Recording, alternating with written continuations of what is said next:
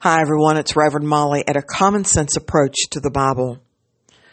Father, I plead the blood of Jesus Christ over everyone who's listening for this day. Father, I bind any demonic force that could be trying to hinder them from receiving what you would have for them according to Matthew 18:18, that whatever is bound on earth shall be bound in heaven. In Jesus' name I declare and decree it. Amen. Exodus 19:18 through 19. Mount Sinai was covered with smoke because the Lord descended on it in fire. The smoke billowed up from it like smoke from a furnace. The whole mountain trembled violently, and the sound of the trumpet grew louder and louder. Then Moses spoke, and the voice of God answered him. The question I want to pose to you today is, are you a mountain climber? Moses was called up to God alone, and while there, he received the 10 Commandments. Now, you might not feel worthy like Moses. I doubt at that time Moses really felt worthy. But you are a child of God. Is he calling you to walk with him? Is he trying to get a happier way of life to you? Go up to the mountain, and he will meet you there. As you climb your ladder to heaven, you have to take one rung at a time.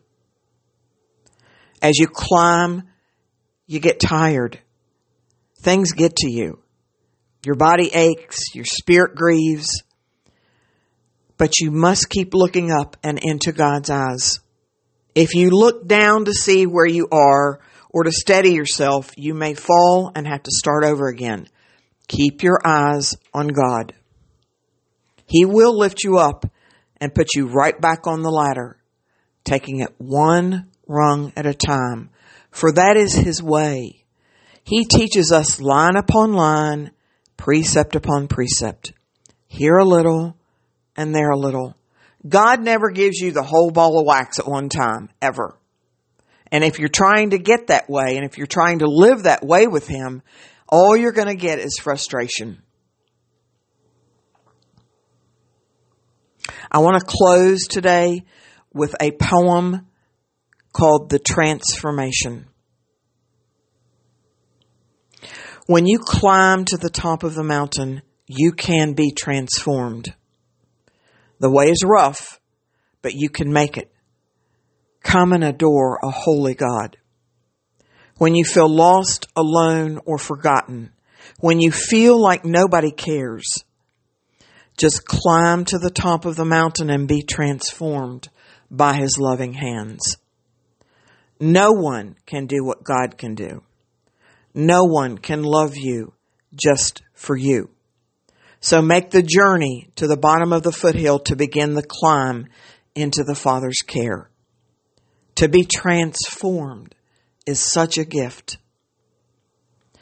So put off the old man with his worn down clothes and have glistening white garments placed upon you. Come be changed at the holy hill. No one loves you more.